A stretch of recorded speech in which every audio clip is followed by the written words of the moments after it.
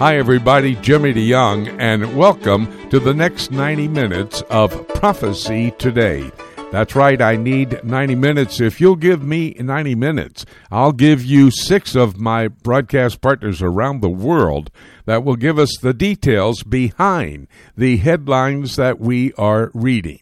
That's very important, I do believe, because many times journalists across the world will slant a news story in their philosophical understanding of what happens in this world. They have a different worldview than my broadcast partners would have.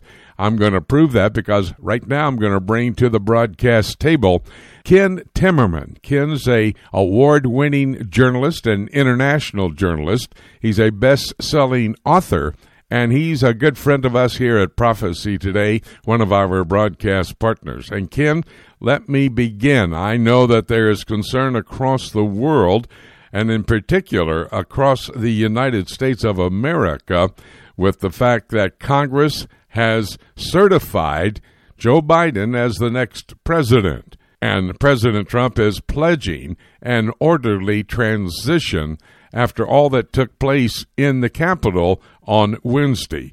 Just give us your thoughts about what did happen and what lies ahead with a Biden administration. Well, first, Jimmy, let's start with the facts, what actually happened on January 6th, not what you're hearing from Democrat leaders or from Joe Biden. The president gathered close to 1 million supporters in Washington, D.C. You could see the video of that. They went all the way from 4th Street down Pennsylvania Avenue, more than a mile and a half past the Washington Monument. It was packed bumper to bumper, so to speak, shoulder to shoulder. It was an enormous crowd, entirely peaceful. The president gave an electrifying address that I think people will be remembering for years as he laid out the evidence of how the election had been stolen. The people are angry about that, and they are right to be angry about that. And then he said, let's march down peacefully to the Capitol. And they did.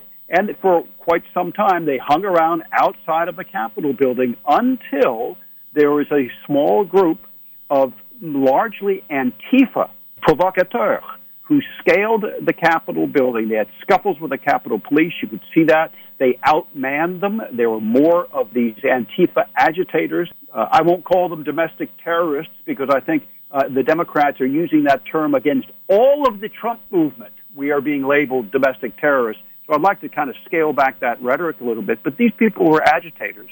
We've seen them operate in this country for the past year. These people operated a false flag operation. Their goal was to shut down the examination of the electoral count led by Vice President Mike Pence and the Congress, and they succeeded.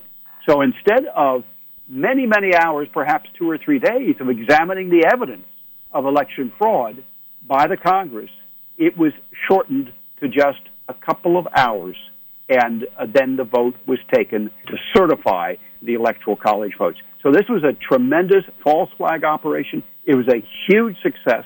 The Democrats were successful in it, and now what they're trying to do is to delegitimize President Trump and the 74 million people who voted for him, and that, I think, is a grave danger to our nation, and I was really disheartened to hear that despicable speech from President-elect Biden, where he basically castigated all Trump supporters as being domestic terrorists and said, well, if this protest, he said the police had gone too easy on the protest. He said, if this had been BLM protest, we know it would have been very different. Well, excuse me, it was a BLM and Antifa protest, and the police were greatly outnumbered because the mayor of Washington, D.C. told them to stand down. She did not want to have a big police presence on January 6th. And at the same time, around the world, reaction coming in. For example, out of Iran, President Rouhani is sneering at Western democracy. He is saying that it is fragile and vulnerable. Now, he needs to look at the American Republic and see what he could really say. Do you not think that would better be the case? Well, our republic has stood for 240 years through thick and thin, a civil war, a very bloody civil war. I don't think we are close to a civil war now. I think that the 74 million people who voted for Donald Trump are not insurrectionists. They are not about to take up arms. We will go into a phase of political resistance. And I think we will look to our leaders in Congress. We're going to look to other people as well, because I think many of the Republicans in Congress have really disappointed the people. The speech by Mitch McConnell opening up before these protests began and the breach of the Capitol was announced, his speech basically calling off any kind of examination of voter irregularities and saying there was no evidence of voter fraud was tremendously disheartening, I think, to the 74 million Americans who voted for Donald Trump. Talk to me about what Iran is going to do in light of what they're calling a revenge for the killing, the assassination of Soleimani. Even during that day of January the 6th, there was a threat that they could send in airplanes and to hit the Capitol and or the White House. But is this all subterfuge? Are they just bragging but not able to do anything? Will there be a revenge? I think there will be. And I think the Iranians are eyeing right now some form of attacks on Israel and on U.S. forces wherever they can find them in the Middle East. They know that a Biden administration will be weak. They know that President-elect Biden's announced advisors, Tony Blinken, for example, who is going to be coming in as Secretary of State if he is confirmed, and Jake Sullivan as National Security Advisor. These people were architects of the Iran deal. They have always been pro-regime, pro-Tehran regime. They do not see the Iranian regime as a threat. They see it as a potential ally, in fact, and have said so. So has Joe Biden. So I think the pressure is going to be off Iran, the Iranian regime, and it will be really up to Israel to defend itself. And I think the Israelis are quite capable of defending themselves. But just so we're clear about this, the United States government under Joe Biden and Kamala Harris are not going to be coming to Israel's defense when Israel is attacked by Iran. Well, the report we have, you talked about it with me before, that Joe Biden administration will renew that Iranian nuclear deal. My question then, if that would be the case, and should they do that, how long would it take Iran to develop a nuclear weapon of mass destruction? Well, this starts to get interesting because the Iranians just recently announced that they were going to double the monthly rate of enrichment at Fordow, this underground enrichment site hardened against ground-penetrating bombs. And they're going to be enriching uranium to 20%. Now, remember, 20% is 90% of the way to weapons-grade material. So once they get to 20%, it takes them a very short time to get to the bomb, probably 1 month, 1.5 months, perhaps even less time than that. Now, they could have enough material at what we know publicly, but at the rates that they have publicly announced and the International Atomic Energy Agency has verified within 3.5 months or so from now. Now, maybe they have another enrichment site. We don't know. All we know is what they have publicly announced, and from that data, they could have enough weapons-grade material in a couple of months for a bomb. And that could be very dangerous, not only for Israel, but for the entire Middle East, the European Union, and, of course, the United States as well. Well, the focus has been on Washington, what happened there on last Wednesday. But talk to me about the China threat. Is it real, and is it upon us right now? People not really focused on China, but maybe that could be our worst enemy in the future. You know, the outgoing Director of National Intelligence, John Ratcliffe, warned Congress just weeks ago that China was our deadliest adversary, that China was a determined adversary, and that China is infiltrating all phases of American life. One of the last actions that President Trump has taken against Communist China was to delist from the New York Stock Exchange 3 of their top financial companies. Now, apparently that has been rolled back for the time being, but he's doing that because China has infiltrated our capital markets. China has infiltrated our universities. They're paying professors. They're setting up their own programs, these Confucius Institutes all around the United States. And we know that China is buying American politicians. The most recent example, and I'm not talking about Hunter Biden or Joe Biden, who have also been bought by Communist China. I'm talking about Eric Swalwell, who's a member of the Intelligence Committee in the U.S. House of Representatives. He was caught with this young woman, Fang Fang, who apparently, she turns out to be a communist Chinese spy. And he was at events with her. She was raising money for him. Apparently they had a sexual relationship. And he's just saying, I won't talk about it because it's still classified. Well, nonsense. He's been compromised. Forget the classified part. So, yes, China is an active threat to the United States. They were determined to get rid of President Donald Trump because they saw him as the first U.S. president who actually stood up to the infiltration of Communist China, who called them out for releasing COVID on the world. And regardless whether you think China manufactured the virus intentionally or not, it is undisputed that they released it to the world from Wuhan through international commercial flights, while they restricted people from Wuhan from traveling inside China. So China is a threat. They definitely want to get rid of Donald Trump, and I hate to say it, it looks like they've succeeded. Indeed, that does look like it is the case. I've been a China watcher for a long time, and basically because God's Word talks about China, Revelation chapter 16 and verse 12. We'll get to that when I take a look at the book, but we're going to continue to keep our eye on China and all the other geopolitical events unfolding in this world that may be setting the stage for Bible prophecy to be fulfilled, and we'll do that with our dear friend and great broadcast partner, Ken Timmerman. Ken, thank you so much, my good buddy. We'll talk again next week. Thank you, Jimmy. God bless. We're going to have to take a break. When we come back, David Dolan's standing by. He'll come to the broadcast table to give us his Middle East news update. That's all ahead right here on Prophecy Today. Every believer needs to understand Bible prophecy. Whether you're a novice or a student, we are here to help you.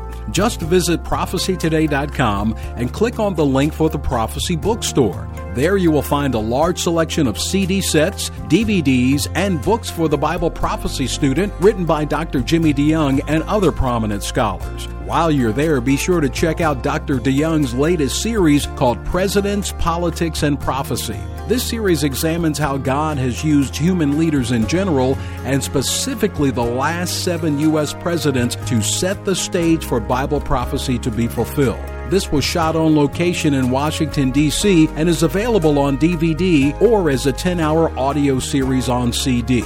Be sure to check back often for special deals. You can visit prophecytoday.com and click on Bookstore, or you can go directly to prophecybookstore.com.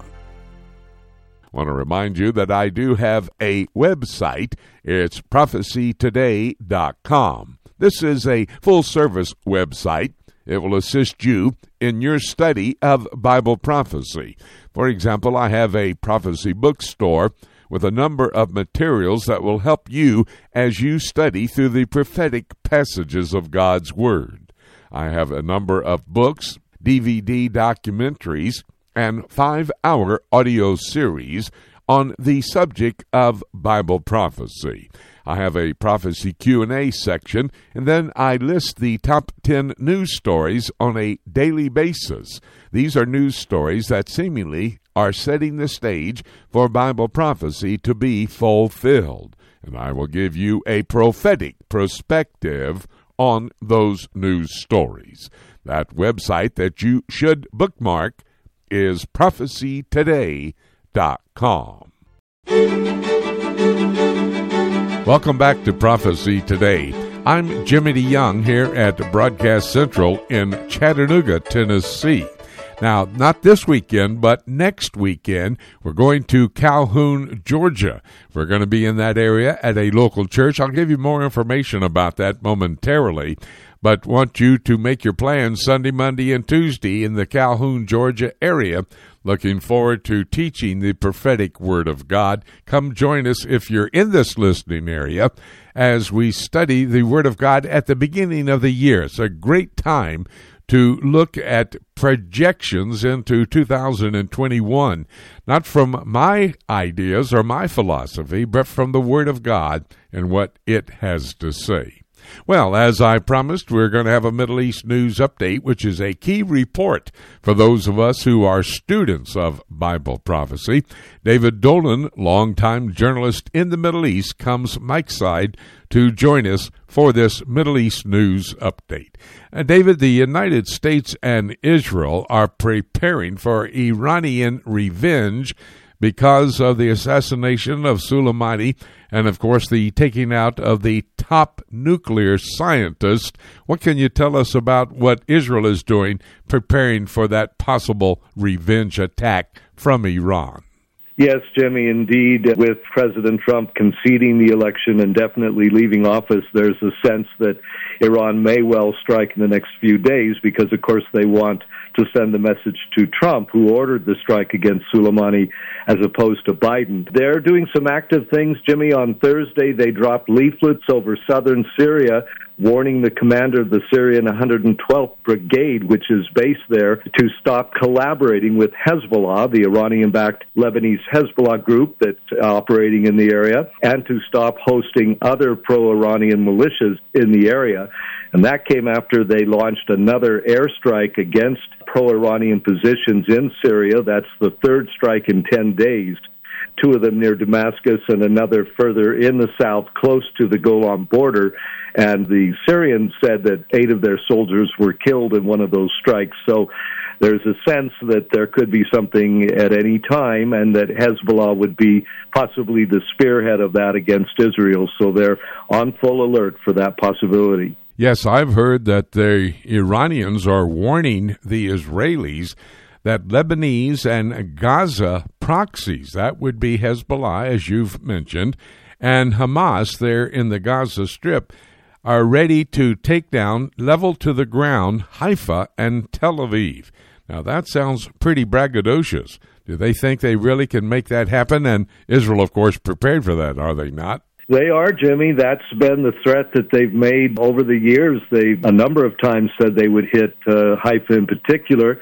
Of course, Hezbollah has a huge rocket arsenal, precision-guided rockets that could accurately hit that area, and the concern remains that they would strike the petrochemical plant there and release deadly poisons, so in effect it would be a chemical attack. And again, Jimmy, with the power vacuum in Washington, with the Americans obviously preoccupied with the situation at the Capitol and that whole thing, there's a feeling that Iran may feel this is the time to go and be emboldened to do that, thinking maybe the U.S. wouldn't be in a position to respond, at least not in the way that it would have done otherwise. So full alert again, and they would expect there would be rockets from the south as well. And, of course, always the possibility that Iran itself will send its large arsenal, its drones and other things, its surface-to-surface missiles from Syria and from Iraq into Israeli territory. So they're watching closely for that. David, talk to me about Israeli political leaders. Do they believe U.S.-Israeli relations are going to go down in flames with the Trump administration leaving the scene? I've been reading just today, actually, some of the Israeli newspapers about that topic, and no, they're pretty confident that Joe Biden will be a friend of Israel's. He'll remain so, and that his policies will be fairly moderate. Chuck Schumer probably taking over the Senate. He is Jewish, but of course he's not been terribly pro-Israel. But there is definitely a feeling that the relations will be not nearly as strong as they were under President Trump. That they're anticipating, but some sort of a break or a turning away they don't anticipate unless Kamala Harris becomes president. That they fear the most, even though her husband is Jewish. The policies she would adopt would be much more in line with the Squad and the anti-Israel things we've heard from them in the last several years. So that is their main concern, and they feel like the Democratic Party overall continues to move away from support for Israel, and that is concerning to them. David, I read a warning coming out of the Palestinian Authority. It's been used before, but I want to see how intense you believe this may well be right now. They're warning that Israel is planning to build a holy temple on the Temple Mount in Jerusalem. Is that a scare tactic, or are they seriously considering that a viable possibility? Well, I think they look at the overall political situation in Israel, and they don't expect that would be something imminent. But as we've been talking about over the last several years, they're also watching the growing talk in Israel about rebuilding the temple amongst Israeli politicians. The new Likud member that just joined the Knesset that's openly stating he wants to see that happen, and more and more Jews going up there to pray. So it certainly is becoming more of a possibility in their view. I think the claim that it's about to happen, or that they think it's about to happen, is overstated. It's rhetorical mainly, but it keeps the focus on that issue for their people, and there's nothing that can rally the streets of the Palestinians more than Haram al-Sharif, the Temple Mount, and they know that, and they use that when they need to. And was not that the game plan for Yasser Arafat when he thought that he was losing? Just shout to the world that the Israelis are going to put a temple, the Jewish temple, on the Temple Mount. That was one of his strategies, was it not? Well, it was, Jimmy, and of course it not only rallies the Palestinian street, but it rallies the Islamic world. The whole Islamic world, basically. So, if they want to boost their support from Indonesia, for instance, from Malaysia, from North Africa, and anywhere on earth where there are Muslim communities or countries, 56 countries that are Muslim-majority countries, that's a good issue to put forward, and they know that, and so they use it all the time. But at the same time, I think they are genuinely worried that this is an increasing possibility, and they don't like that thought at all. In fact, the Bible does tell us that will be the case, so that's very interesting that they're bringing this to the world's attention today. I read from an expert in Israel. He is a man who studies earthquakes and understands what's going on, that there is a possibility for a 6.5 earthquake in Israel in the very near future. Now, I know that is a earthquake-prone state. Many earthquake fault lines there. What do you know about this story? Well, it has been something that they've been concerned about for some years, but, the longer we go, it's like in California and other places, the longer you go without a major quake, the more likely one is coming soon. And that's what they're looking at. As you say, it's a very strong area for earthquakes, stretching from Turkey down into Central Africa, the Great Rift, where the Dead Sea is at the lowest point. And there are government preparations all the time. The new building codes in Israel over the last 25 years have very much taken earthquakes into account. But at the moment, they're more concerned about the coronavirus. It's again surging in Israel, nearly 8,000 cases yesterday. And the new variant from Britain has definitely arrived. Over 150 people have been diagnosed with that, and it spreads a lot faster. So that's their immediate concern. But just a reminder that at any time that earth can shake, and that can have all sorts of repercussions. And, of course, Jesus said there will be earthquakes in divers places in the last days. More on that as I do take a look at the book a bit later on. One final thought for you, David. Seems to me that Israeli-European Union ties are improving, warming up because of the Abraham Accords. That is a good indicator of something great going on now, but will it continue? They're certainly hoping it will continue, Jimmy, and as relations are expected to be not nearly so warm with the United States, Israel is looking around for other friends and allies that can help fill that gap, and certainly the European Union is a major place they're looking for and trying to cultivate those relations as best they can. David Dolan with his Middle East News Update. Friends, if you are a student of Bible prophecy, you know that this is a key report on the key region of the world as it relates to the prophetic scenario that is found in God's Word. David's been doing this type of reporting for over 30 years. So glad he's a member of our broadcast team right here on Prophecy Today. David, thank you so very much. We'll have another conversation next week with another of your great Middle East news updates. Well, thank you, Jimmy, and the Lord bless. We're going to have to take a break. John Rood. There's another key region of the world. That's the European Union. He's the man, John, who reports to us the political activities as we watch the prophetic coming together. John will have his report in a moment, right after the break here for the news on Prophecy Today.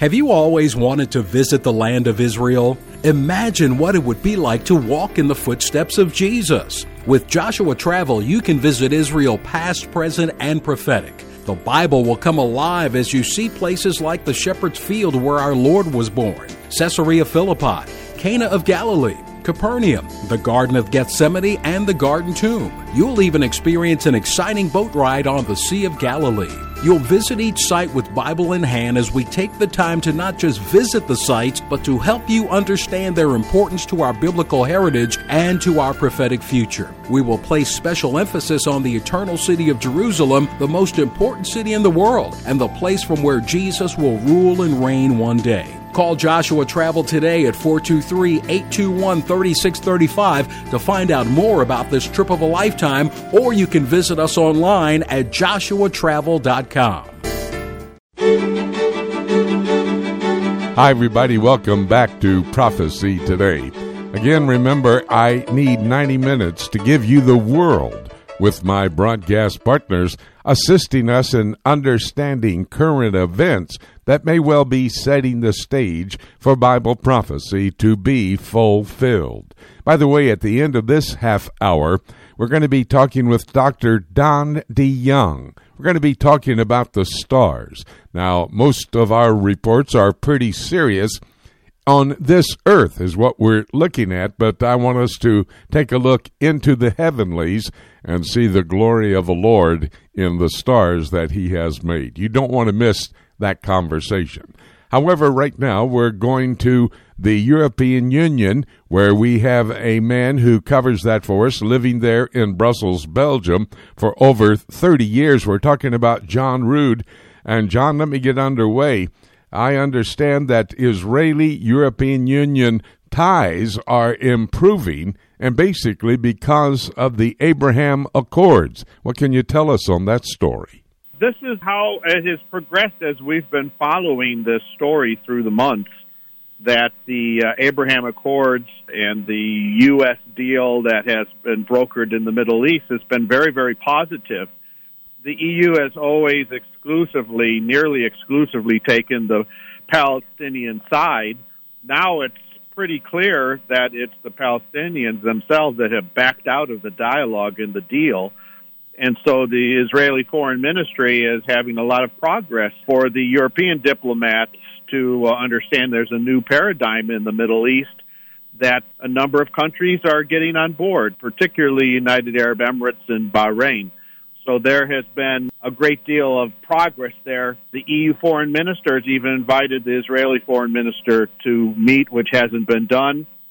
And there is also desire to bring back the EU-Israeli Association Council between Israel and the European Union, which hasn't convened since 2013. Well, that's a good report, John, but we know Bible prophecy lays out a scenario that those ties are going to come apart in that 7-year tribulation period. Of course, we'll stay on top of the story until that does happen. Talk to me about China. We're all watching China these days. They've invested in the European Union, but it's raised some questions. What questions are we talking about? Well, China has brokered a deal with the European Union, which needs to be approved by the Parliament. But many people are being quite critical, the government people in the European Union and elsewhere, since it places the European Union appeasing China. After this deal was more or less brokered, there's been a new wave of arrests for pro-democracy demonstration and activities in Hong Kong. It's been a long road for China to get a foot in the door in Europe, and it appears that, of course, as we've seen before, that money plays a very big role on this, that Europe is willing to take some of the Chinese actions in return for their economic benefit. And they're looking for a level playing field in China, but this will not happen. Yeah, and there is, I understand, somewhat of a renegade politician that's in the European Union. He says, I think his last name Farage, you can tell us about him, that the European Union is greatly involved in helping China to take over the world. Is that a viable possibility? Yes, Nigel Farage really spearheaded the entire Brexit movement. In the early days, I would go from Brussels to London for what were in England, they're called fringe group politics, relatively small groups.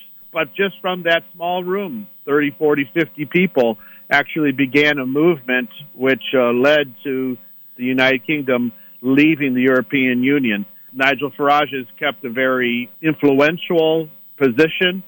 He was the founder of the United Kingdom Independence Party, and now he's basically a spokesman for the continuing views of those that have the United Kingdom view of leaving the European Union.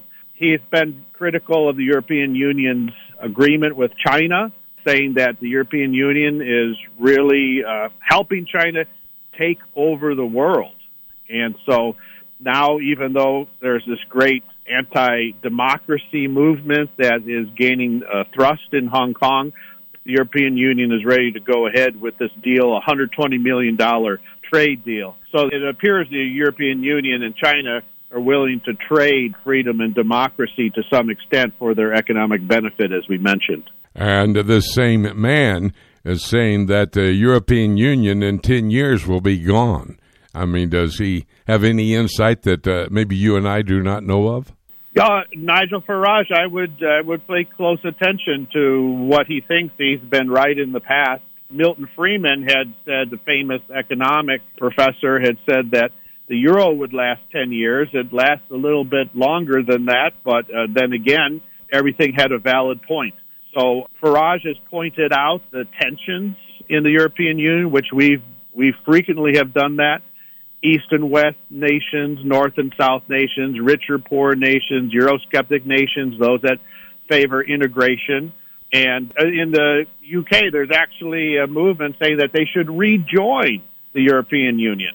And so Nigel Farage, being quite quick on his words, said even if there was such a campaign, there may not even be a European Union to rejoin 10 years from now. That people have noticed now that they're in control, that it's gained a lot of momentum, and that other countries can now see the example, which we've also taken note of in past broadcasts. The other nations will take notice that they can have a Europe of free trade and not one that leads to political union. So we could see some other nations coming out on that level while other nations integrate into a political core. John and I would probably agree in 10 years there's not going to be 27 member states in the European Union. Possibility of 10? Absolutely. That's what Bible prophecy calls for, and we'll continue to stay atop of all of these stories, watching the political as they set the stage for the prophetic to be fulfilled. John, great report. Thank you, my good friend. We'll talk again next week. Thank you, and I'd love to listen to the report on the stars. I did studies in astronomy and physics at University of Arizona at one time. God created the heavens, and it's a wonderful study. John Rood with his European Union update, a key report for us here on Prophecy Today. John looks at the political activities happening in the European Union and how they are setting the stage for the prophetic to be fulfilled. I have a DVD documentary at my bookstore on my website, prophecytoday.com. It's entitled The End Times, and it is a documentary on the first 4 of the sealed judgments that are foretold in Revelation chapter 6, verses 1 to 8. You need to see this because a part of this documentary talks about the alignment of nations that will come against the Jewish state of Israel. Iran will be a major player in that battle. Go to my website, prophecytoday.com. Go to my prophecy bookstore, and there you can make your purchase of The End Times. Well, from the European Union political scene, we come now to the American political arena, and I want to talk with the Honorable Sam Rohrer. Now, I refer to him as the Honorable because for almost 20 years he served in the Pennsylvania State Senate. He's the president now of the American Pastors Network and also the host of Stand in the Gap Today, both radio and television. Sam, thank you so much for joining us. And with that experience and background in leadership, what would you say about the events on Capitol Hill on January the 6th? Well, Jimmy, I think there's a couple of different ways to take a look at this. Certainly when you have 1 million or more people, which is what were there. I mean, it's an astounding number, really. And by all accounts, I was not there, frankly, but by all accounts of multiple friends of mine and others who were there and in that crowd, that was a crowd of patriots. They will say that the experience of being with people from almost all of 50 states came. They were there, and they were there to make a statement of support and to say that the election improprieties needed to bring forth and so forth, all appropriate. That's all a good thing. But clearly within that group, again, I think the evidence is very clear of that, there were Antifa enemies of freedom that found their way into that group. And I think all that people who are listening right now would seen things to know that that's true. So embedded within them, I would say it's kind of like embedded within the 12 disciples, there was a Judas. There were Judases in that crowd. Now, to the extent that they had something pre-planned, there are indications perhaps that there were some interactions between some Capitol Police perhaps and them that permitted things to happen.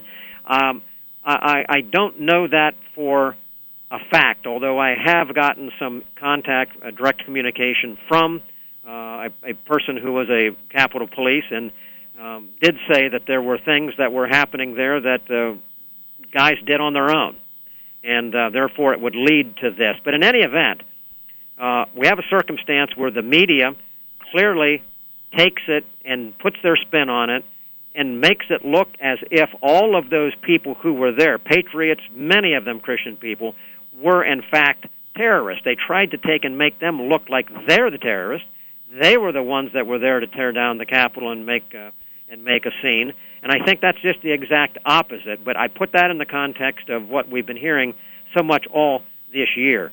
We are in a time of great deception. The media, that is the reporter of information, clearly has not been providing or reporting news as is. They've been interpreting it, shaping it, manipulating it according to the designs that they have, which are very clearly globalist and Marxist in view. So every Christian who is listening to the news and watching needs to be extraordinarily careful at what they walk away with when they hear these things, because in most cases what appears to be is not exactly what is.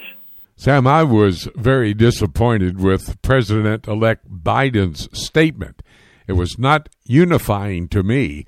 I do believe, do you think that he missed an opportunity to make a more unifying statement because he is the next president? Well, I'm going to be very blunt here. I do not think that Joe Biden, he's not yet president, he's Joe Biden, I do not believe that he has manifested any desire to be unifying, nor his running mate, nor those who have supported him. Rather, they have done everything they can through the policies that they say they are going to support, to the legacy of Donald Trump that they are going to immediately undo, to the agenda that they have promised to follow, put forward by the secular Democrats of America, which is a roadmap for erasing the last vestiges of Judeo-Christian principles and evidence in this country. He is on that kind of a path. So it does not surprise me that he did not say anything unifying. And yes, you are correct. He missed an opportunity, but I say he used the opportunity to further do what they have been intending to do, which is to create division, not to bring unity. As a former member of the Senate there in the state of Pennsylvania, understanding God's plan for human government, I don't believe this negates God's plan for what he wants to have happen in the future. Do you? I think that is a wonderful question and application. Absolutely, it does not negate what God is doing. I think to the contrary, and I think that Christian people across the world, Christian patriots in America who love our country, love our God, understand what's going on, should do exactly what your program always does, and that brings people to the Scripture and says, what do we know from the prophetical pages of Scripture that can interpret for us what we are seeing? And I think to that extent, the fact that there is a chaotic sense that is happening, not only here, but around the world, the fact that you have an effort, a global effort, to force people, for instance, into the COVID vaccination, which is a very harmful thing, but to try and link it to people's inability to travel or to transact business. I mean, this is all right off the pages of prophetical Scripture. And then everything that you talk about on your program, and we do on Stand in the Gap today when we give the regular Israel update, is to say, all right, get our eyes on Israel. And I think it's hard for people sometimes to understand as American citizens. We think that everything revolves around our nation. Well, certainly God has used this nation, almost like a golden cup in God's hands, to actually do great things in the communication of the gospel and truth and advanced technology. All of these things God has used this nation to accomplish. But at the end of the day, the eyes of God and the biblical pages of Scripture don't end up culminating around us as a nation. They culminate around Israel and the Middle East. And so I think all of these things, if they're taken in that context, allows all of us who know who God is not to be concerned, not to be stressed out, but to say, God is at work. There is a much bigger plan than what we can see. And ultimately, we look and we say, we know where it's going. And frankly, in the midst of it, let's stand up and witness for the gospel, share the truth of God's word. We are in wonderful days to do exactly what God's put us here to do. Excellent response to the question, Sam. Thank you so much. That is our blessed hope, what God's plan for the future is and will happen. Thank you, Sam. Appreciate it so much. We'll talk again real soon. Thank you so much, Jimmy. Very important conversation with Sam Rohrer, who is the president of the American Pastors Network, a serious look at the American political arena. Very, very interesting discussion with Sam. Well, I want to tell you what we want to do right now on the broadcast.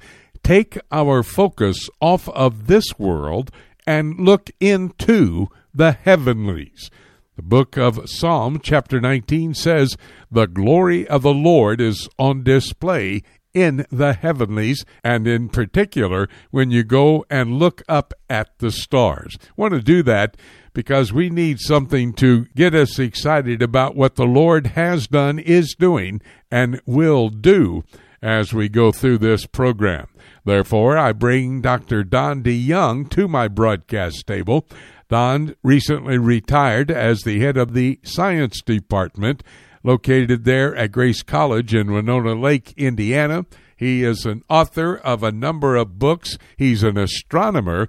And by the way, I was talking about his books. One of them is entitled Astronomy and the Bible, Questions and Answers from God's Word about Astronomy. I'm going to actually ask Don a couple of questions as it relates to what his book is all about. But first, Don, and by the way, great to have you. Hadn't talked to you since last year. Thank you, Jimmy. Good to join you. Thank you, sir.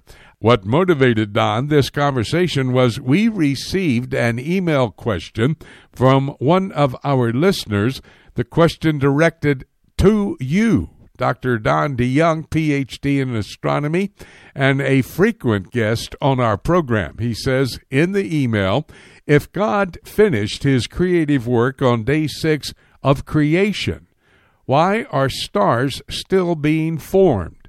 From the view that he is able to glean from YouTube, he said, they seem to have photos of gas clouds that are forming rotating disks which appear to have a new star inside of them. Now, that's his question, Don. I'm giving it to you. I do not have an answer, so you're the man. We're going to you. What would you say to this listener to the broadcast? Well, thank you. And questions are certainly appreciated. So the thought is, are stars being created today? It's a good question. Let me give you a couple of thoughts. First of all, when God creates, it's from nothing. It's supernatural. God spoke the universe into existence. He said, let there be light, and there it was.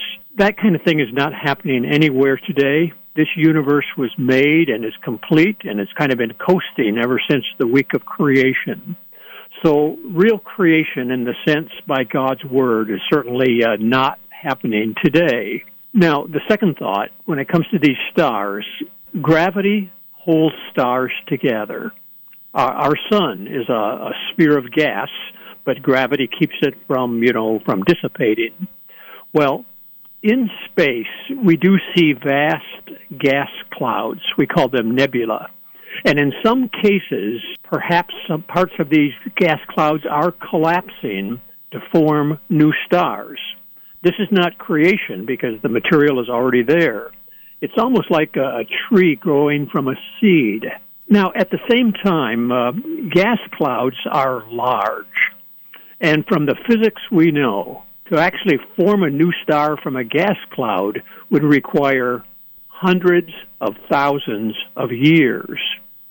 And because of that, we do not see any new stars popping into existence or turning on. In a recent creation, in fact, Jimmy, no new stars have formed since the creation week.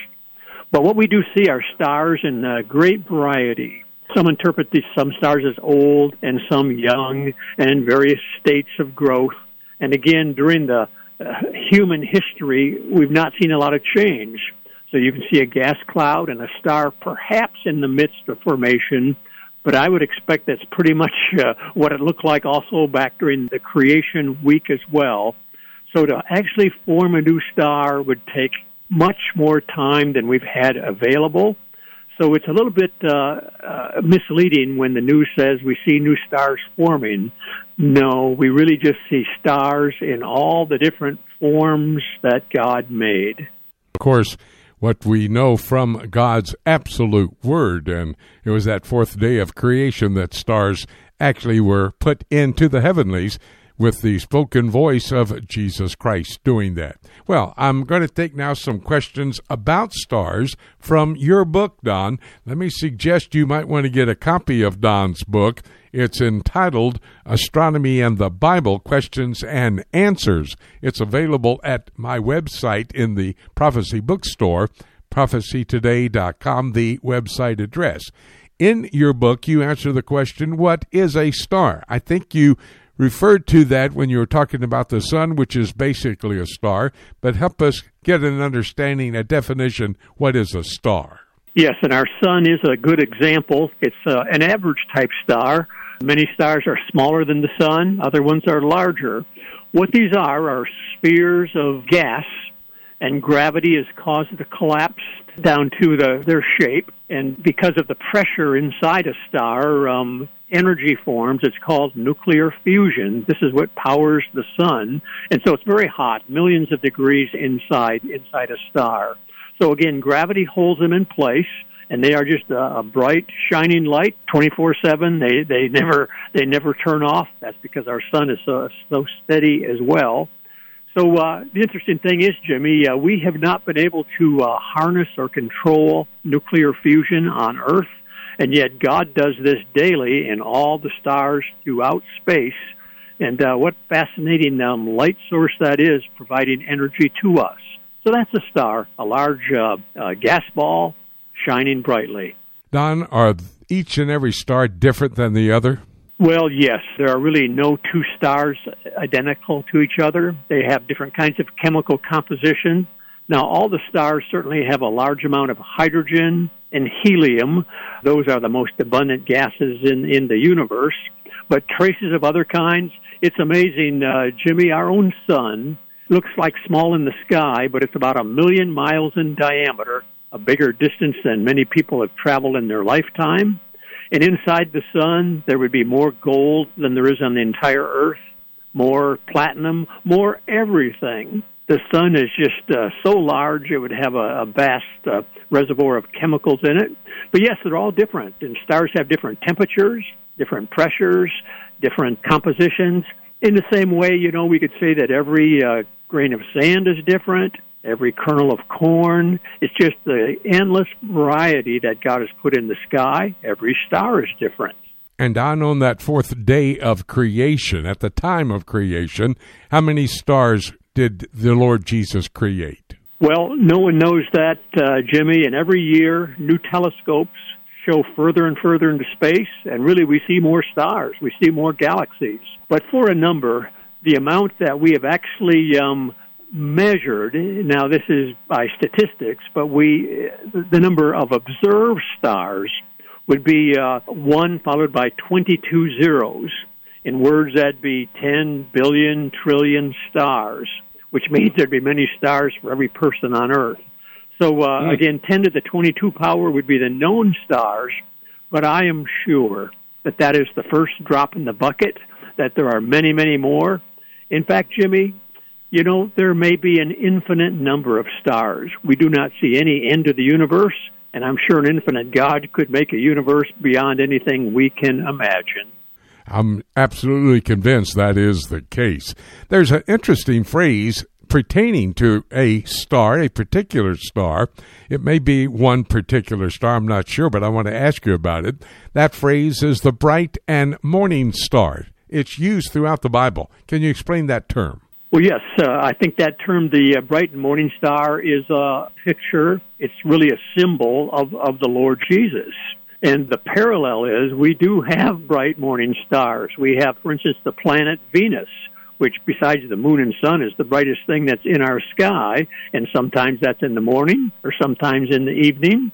And it's almost like the Bible writers have picked up on that familiar object in the sky and symbolizing that, of course, for the Lord Jesus, a light far beyond anything, but also called the bright morning star as if it's new light, as if it's new hope for us.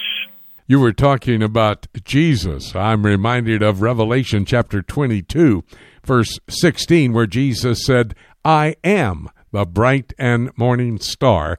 That's pertaining to the future. Do you not think that's the case, Don? Well, certainly. God is light. That's one good description. And it's interesting, Jimmy, even to think about the future day in the New Jerusalem. It says there'll be no need of the sun because the light of the Lord will give light. So I don't know what that new world will be like, but that bright morning star will be there, and we'll have heavenly light. What a great conversation. Very interesting, because I am one of those stargazers that you motivated to go out and look up into the evening sky and look at the stars, the representation of the glory of God. Great book entitled Astronomy and the Bible by Don DeYoung. Go to my website, prophecytoday.com, the Prophecy Bookstore. You can make a purchase of that book. Your questions will be answered. Don, thank you so much. Great conversation. Appreciate it throughout this year. I'm sure we'll have other conversations as well. Thank you, Jimmy. Good talking to you. We're going to have to take a break. When we come back, David James is standing by. One more broadcast partner right here on Prophecy Today. Hi, everybody. Jimmy DeYoung. Welcome back to Prophecy Today. We move into our last half hour. David James standing by for a very important conversation. Keep the dial set right where it is. Please, this afternoon after the broadcast, go and answer my poll question. It's on my website, prophecytoday.com. Here's the question. Even with all the controversy and chaos in Washington, do you believe that the Lord is still in charge and will have all of this happening today lead to God's will being fulfilled? Now, that's the poll question. If you will, please answer it. And by the way, not this weekend, but next weekend, we'll be in Calhoun, Georgia at the Heritage Baptist Church. Pastor Shane Parrott inviting you to come join us January 17, 18, and 19. We now bring to these microphones David James.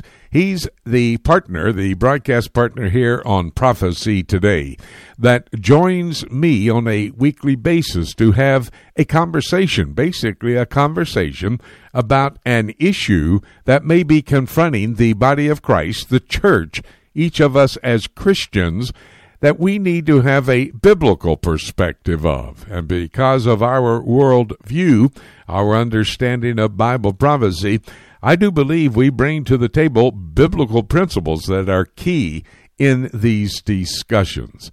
Today we're going to be discussing the national situation, the elections, the president, the Congress, and the protest. Now, that's going to be a lot to unpack, but we're going to do it as we do have our conversation with David James today.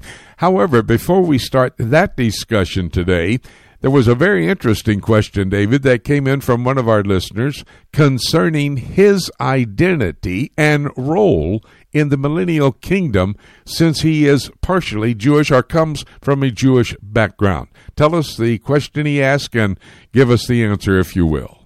Sure, Jimmy. Well, it was a great question, and we may have briefly touched on this in the past, but I don't think we dealt with it too much. Here's what our listener had to say. Jimmy, while watching your video, Kingdom Come, being part Jewish on my mother's side, and she was also saved, my question is this: will I be with the Jews after the kingdom comes, or elsewhere with the saved Gentiles, the church?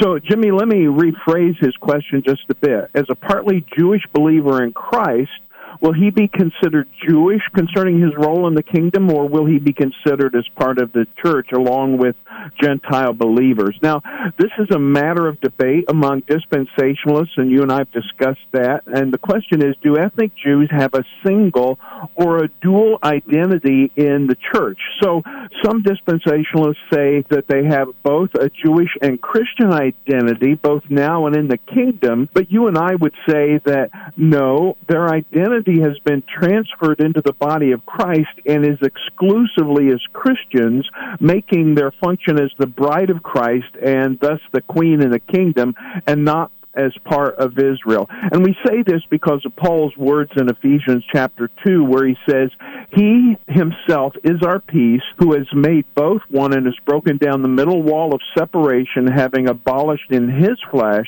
the enmity, that is, the law of commandments contained in ordinances, so as to create in himself one new man," and that's the key phrase, one new man from the two, thus making peace, that he might reconcile them both to God in one body through the cross. So as an ethnic Jew, Paul isn't saying that this is better or worse for ethnically Jewish Christians. It's just different.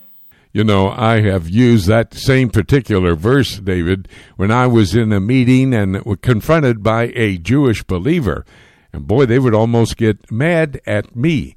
But it's not our opinion. That's what the Word of God. I'm so glad you used that particular passage of Scripture. It's absolute, and it is the Word of God. Well, before we get to our main topic again today, I also want to let our listeners know about an interesting interview that we were a part of earlier this week, related to our friends, if you will, David. Sure. Well, a few weeks ago, I received an email from a reporter for the New York Times who had heard our discussion about the pandemic and the vaccine. Now, she is a national correspondent on religion, faith, and values for the New York Times, and she was working on a story about prophetic ministries and charismatic Christianity more broadly, with a focus on how believers are processing the pandemic and looking ahead to the vaccine. So she misunderstood based upon the name of the Prophecy Today ministry, and so she didn't realize that our focus is on biblical prophecy rather than being a modern-day prophetic ministry. So I explained this to her in an email, where we are theologically and how we've been approaching the pandemic, and being a Wheaton College grad, she understood and was still interested in getting our perspective. So on Monday, we had about an hour-long conversation, which I thought went well, and I thought it was a great opportunity, even though the New York Times isn't known for being friendly toward conservatives. And she said the article would come out in a few weeks. And, dear friends, we will keep you posted.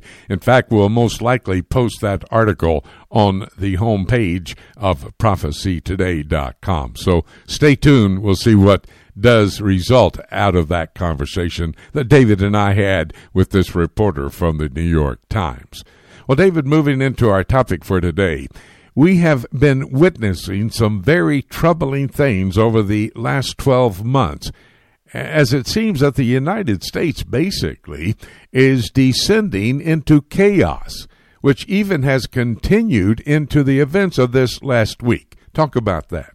Well, unfortunately, I have to agree with you, Jimmy, and everyone knows that 2020 was a very tough year. And although I'm generally an optimist, I'm also a realist, I think, and I've been saying for weeks that I've been concerned that 2021 could be even worse. But I didn't think things would go south so quickly as we've seen this week, although I guess we knew that Tuesday and Wednesday had that potential with the Georgia senatorial runoff and Wednesday's electoral vote confirmation in Congress. But then with the march and the rally that also started on Wednesday, and especially with the breach of the Capitol, with theft and looting and damage, and with 4 dead, and now a Capitol officer has died, it wasn't good, and I don't know where this is all going. And on Wednesday evening, as I was interacting on Facebook, I wondered out loud if we may have passed the tipping point. And the fact is, Jimmy, that people all across the country are tired, they're frustrated, and we aren't on a good trajectory. People have been locked down, they've been isolated and sick, and some have had their businesses and livelihoods destroyed, and some have lost loved ones. And there are health and financial concerns and moral and other religious concerns and social and political concerns, and on it goes. David, I believe it goes without saying that it's been a chaotic start to the new year. So let's stop and talk about the protest on Wednesday. From our previous discussions, I'm sure that every one of us knows sometimes on Facebook, as a part of your preparation for our segment on the broadcast, you go there to see what you can glean from those who may be on Facebook. Did you do that this week? Yeah, I did, and I posted on Wednesday evening asking for input and ended up with over 250 comments so far. Most were very balanced, and most had no problem with the rally or the march, but there were serious concerns with the breach of the Capitol, which was a federal crime, and there was deep concern with what this means for America. Some say Antifa infiltrated the pro-Trump crowds, but honestly, I haven't found clear evidence of that, although some eyewitnesses claimed there was. Some said a tattoo on the hand of someone in the Capitol building was a hammer and sickle, but I did deeper research and found out it was actually an unrelated symbol from a video game, so there's a lot of misinformation out there. I did see evidence of QAnon and Proud Boys influence, but some say the Proud Boys aren't far right, even though all the articles I found say they are. So, Jimmy, it's just a mess trying to find the truth anymore. And one problem is that when you start moving toward the extremes of the left or right, they often have their own agenda, and the violent tactics are basically the same, and neither side represents the majority of peaceful Americans. I received an email from Paul Barreca, who is one of our ABI co-founders, and he wrote this: I think many protesters arrived on Wednesday morning with zero intention of storming the Capitol. They got caught up in the fervor of the moment, highly emotional because of what they view as a stolen election that the courts refused to examine, and I share that opinion. It was like some of the George Floyd protesters who allowed their emotion to lead them to follow the Antifa agitators. And, Jimmy, I don't think the president was always helpful in this situation, although he did concede the election on Thursday. I like what Paul had to say, and I appreciate Paul as a pastor and then as a leader of a mission operation being able to speak about these issues as well. Well, let's move now to the elections, David. The Georgia runoff changes the balance of power in the United States Senate, and early Thursday morning, the confirmation of the Electoral College vote apparently settles the presidential election. What are your thoughts, David, on how this could affect the life for believers in our country, especially in the next year? Well, Jimmy, I think this marks a potential seismic shift given the current political and social atmosphere in this country, and it doesn't bode well for believers or social conservatives in general. I've said a number of times this week, as I said earlier, that this may have been a tipping point. As I noted in our discussion last week, Joe Biden has said clearly that he's planning to undo many of President Trump's policies, and a major area is foreign policy, so I can't imagine that Israel won't be in the crosshairs. Kamala Harris is viewed by some as the most liberal senator in Congress, and now with the 50-50 Senate split, that means she'll now be the tiebreaker every time, and that's in the unlikely event that all Republicans vote along party lines. And with the Democrats fully in control, it could get very rough for Christians, at least until the 2022 midterms. And many are skeptical that Joe Biden will finish out his term. And if he resigns or becomes incapacitated, the vice president automatically becomes the president of the United States. And thinking about the role of the vice president, Mike Pence came under a lot of fire from some who said he caved to the left at best and that he's a traitor at worst because of the certification of the Electoral College vote. But, Jimmy, the 12th Amendment didn't give him the power to intervene, and procedures going back to 1857 solidified that. And in an op-ed, conservative Congressman Dan Crenshaw affirmed this, and I just heard Trey Gowdy say the same thing on Friday. Very interesting comments from two men, one a present congressman, the other previously a congressman, but both very, very knowledgeable of how the political arena works. David, I know we've talked about this a lot over the past year, but I also know that many of our listeners cannot catch us each and every week. So how then do we keep biblical perspective as we deal with a world that seems to be basically spinning out of control? Well, years ago, I read a book, Balancing the Christian Life by Charles Ryrie, and I think it was helpful in a time like this to trying to find a balance because we can move to extremes, and we are moving through a minefield in this pandemic with social unrest and the political craziness. Jesus said to be wise as serpents but innocent as doves.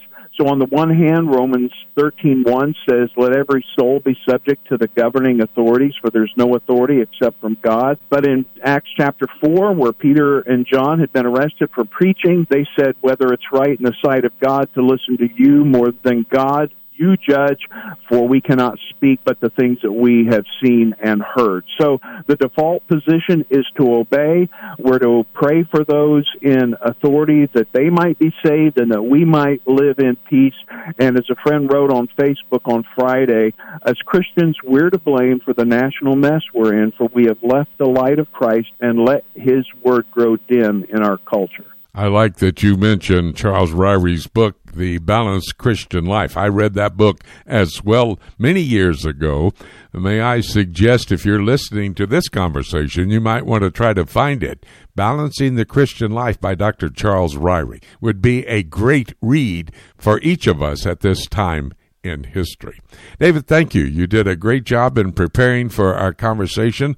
I felt like it went very well, and in fact, some of you may want to go back and re-listen to what we had to say. You can do that by going to my website, prophecytoday.com. David, thank you. We'll have another issue to deal with next week. Looking forward to that. Thanks. I'll look forward to it as well. We're going to take a quick break right now, and when I come back, I'll have a Bible in front of me. I'll open it up. We'll take a look at the book covering all the issues that we covered with our broadcast partners. That's all ahead right here on Prophecy Today. Hey everyone, this is Dave James with the Alliance for Biblical Integrity. You hear me each week discussing current theological issues with Jimmy DeYoung on the Prophecy Today weekend broadcast. We founded the Alliance for Biblical Integrity because we saw a need for an apologetics and discernment ministry that would be an important resource for local churches, schools, and ministry organizations that face ever-changing theological challenges in today's world. I teach many different courses and seminars in the United States and around the world and can tailor the seminars for Sunday schools, Bible studies, and church services, and the courses for weekend conferences of 6 to 10 hours. For more information, you can go to the ABI website at biblicalintegrity.org. That's one word, biblicalintegrity.org, and click on Courses and Seminars on the main menu. You can also contact me personally through the contact page on the ABI website. I look forward to hearing from you.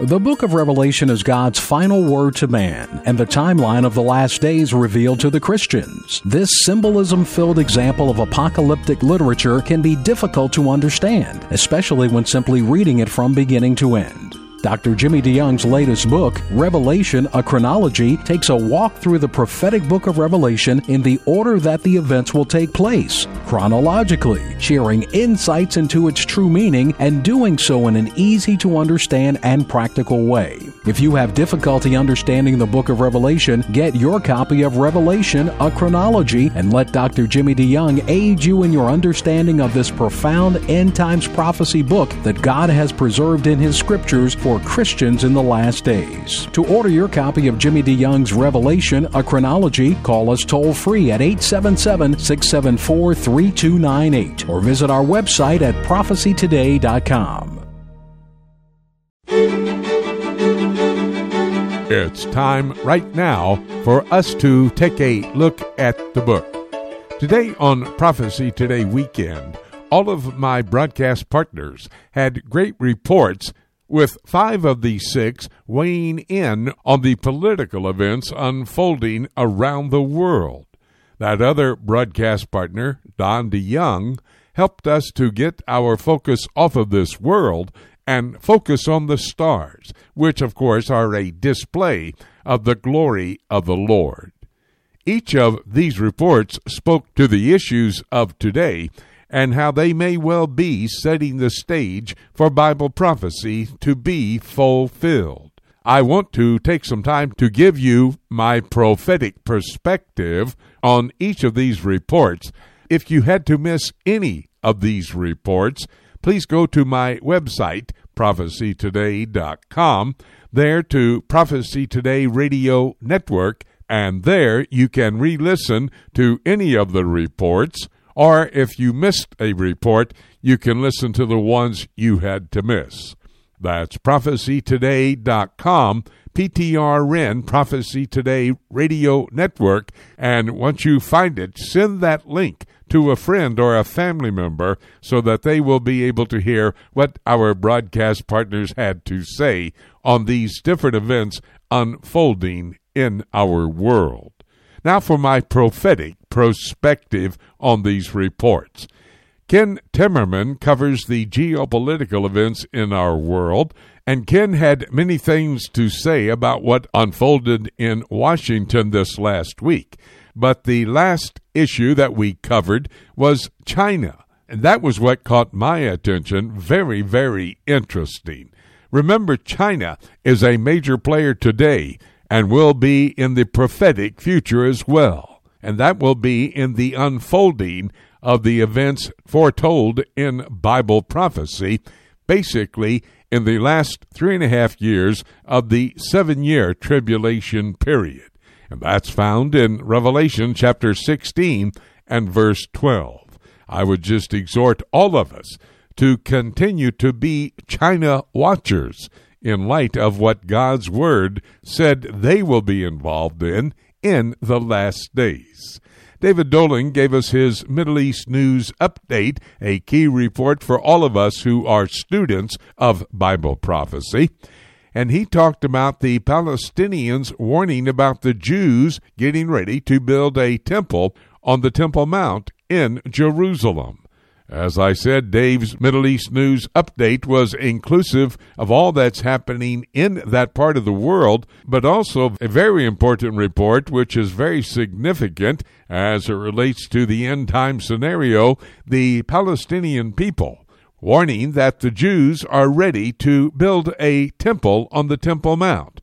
Remember, Bible prophecy tells us that that is true. 2 temples in the future, the Messiah's temple, which Jesus Christ will build, and the tribulation temple. That's the first one. Next, in that 7-year period of time, all the preparations for that temple are in place as of today.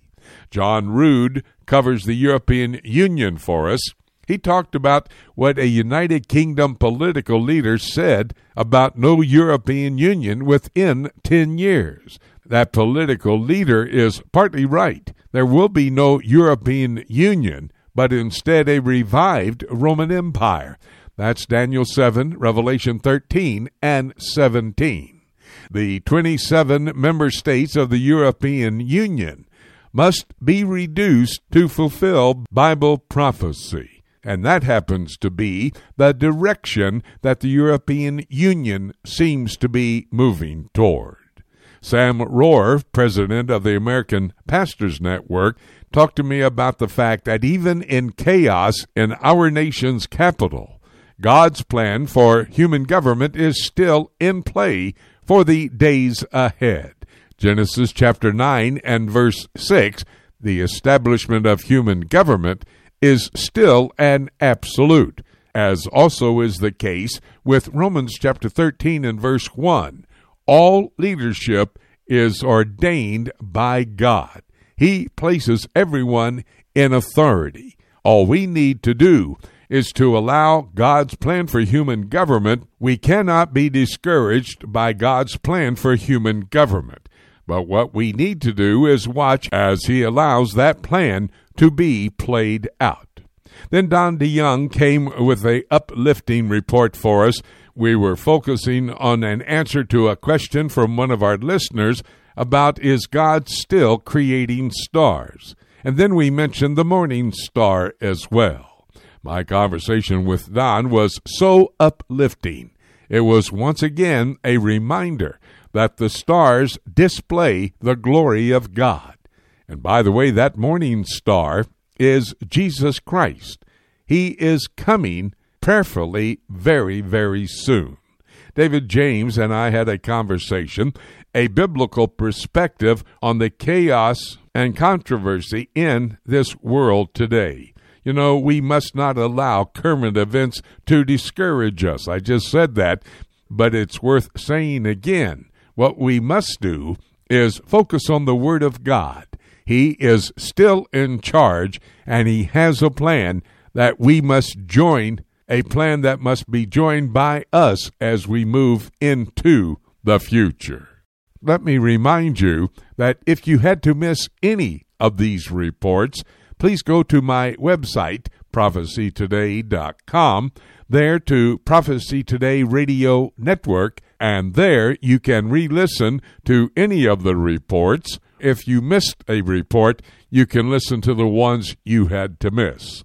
That's prophecytoday.com, PTRN, Prophecy Today Radio Network, and once you find it, send that link to a friend or a family member so that they will be able to hear what our broadcast partners had to say on these different events unfolding in our world. Each of these reports add to the evidence that we are very close to the next event on God's calendar of activities. That would be the rapture. When Jesus shouts, the archangel shouts, the trump of God sounds, and we will be caught up to meet Him in the air. In all of the chaos and controversy that we see in this world today, the rapture is our blessed hope. We must trust the Lord that He is in charge and will send Jesus for that rapture, maybe even today. And having said that, nothing left for me to say except let's keep looking up until. Thank you so much for joining us today. This is Jay Johnson inviting you to join us again next week for more of Prophecy Today.